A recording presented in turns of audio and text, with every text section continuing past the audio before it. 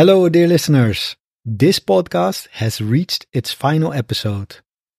I've started a new podcast titled Build Your English, which you can find at patreon.com/buildyourenglish. There, you can access your weekly free episode and its transcript. I hope to see you there. Hello, dear listeners. How are things? How are you doing? I hope you're comfortable and ready to learn some English with me. Welcome to episode number 76 of the Collocation of the Day podcast. And today we're going to be talking about the Cambridge exam, specifically about reading and use of English, part 1, multiple choice close. Are you ready? Let's do this. Now, before we start, I want to deal with two housekeeping issues. Firstly, yesterday I started working on my new website. And at this very moment, you can only see a coming soon page with an option to register for a free webinar. And this webinar is for ambitious learners who want to learn how to achieve continued progress in English around their busy life. So if you're interested, you can register at getreadyforsuccess.com. Secondly, today it's the 1st of August, and this means that the Facebook group is 1 year old. Hooray! That is 1 year of consistently building an English learning habit. Having said that, this is only the beginning, so I hope you're ready for much more practice and further progress, even if you're not part of the Facebook group.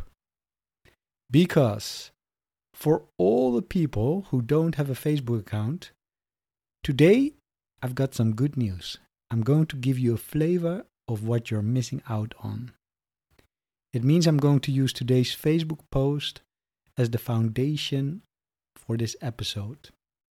So without further ado, let's start the work week with reading and use of English, part 1, multiple choice close. What to expect in the exam. Reading and use of English, part 1, focuses mainly on vocabulary. And the following examples show some of the different features of the language which are tested in the multiple choice close.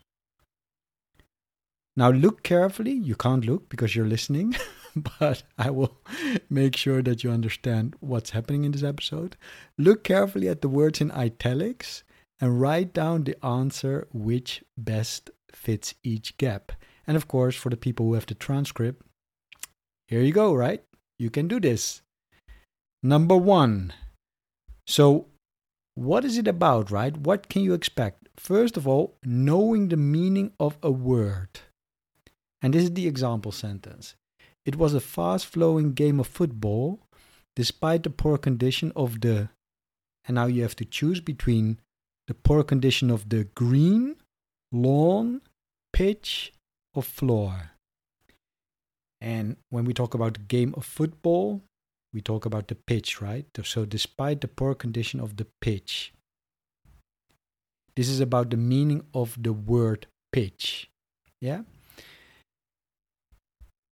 Second example, knowing the grammar of a word. Yeah, you should know and understand the grammar of a word in this exercise.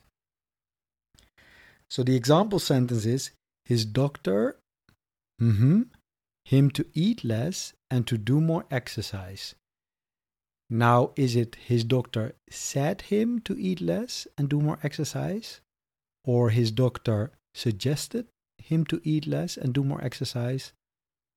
His doctor advised him to eat less and do more exercise?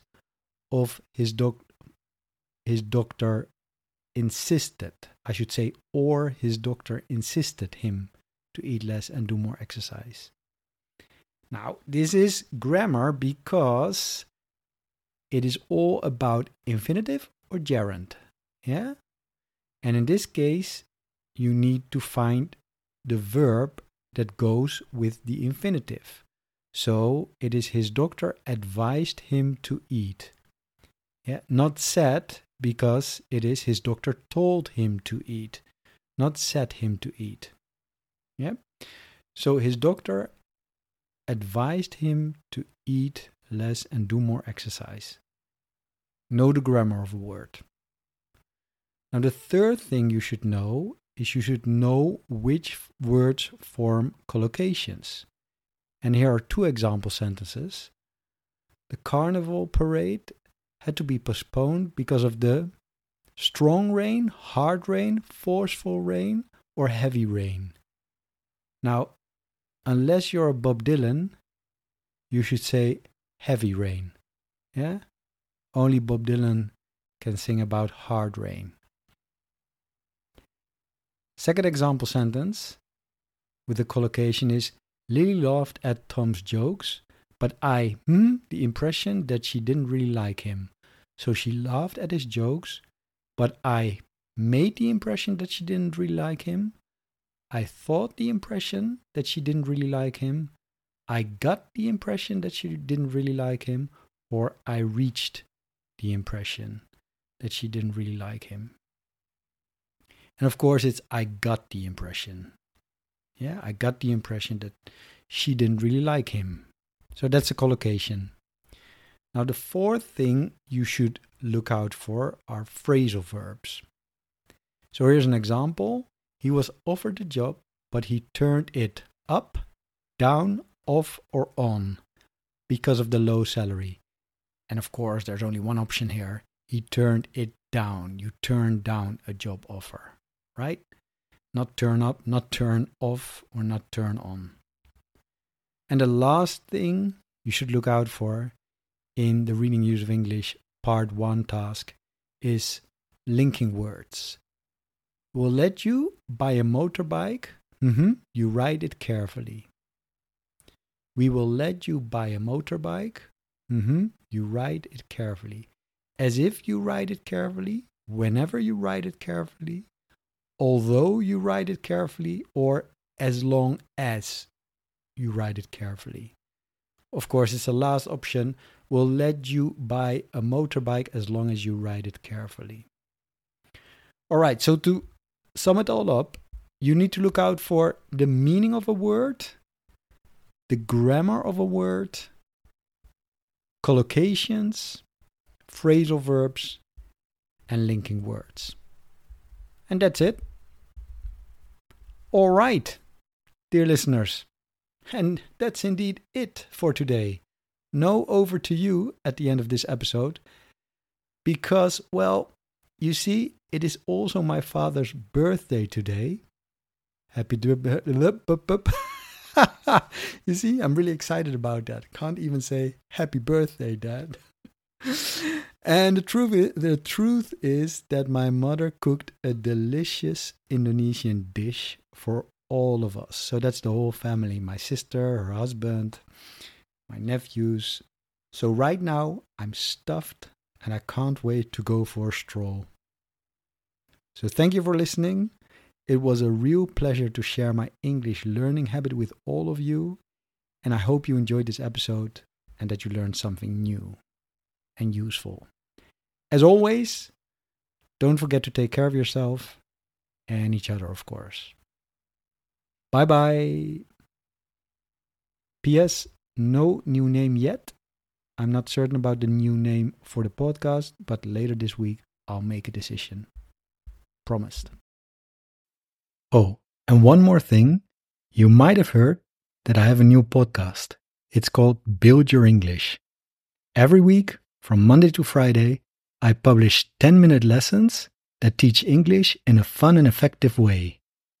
I talk about all sorts of topics, from everyday subjects like food, travel, books, and language learning, to more serious ones like history, politics, culture, and even philosophy. The episodes are spoken at a speed you can understand and come with downloadable MP3 files and PDF transcripts. So by dedicating just 10 minutes a day to our lessons, you won't just see improvements in your English, you'll also enjoy the learning journey.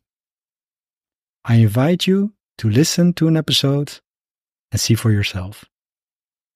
Patreon.com/buildyourenglish. Patreon.com/buildyourenglish.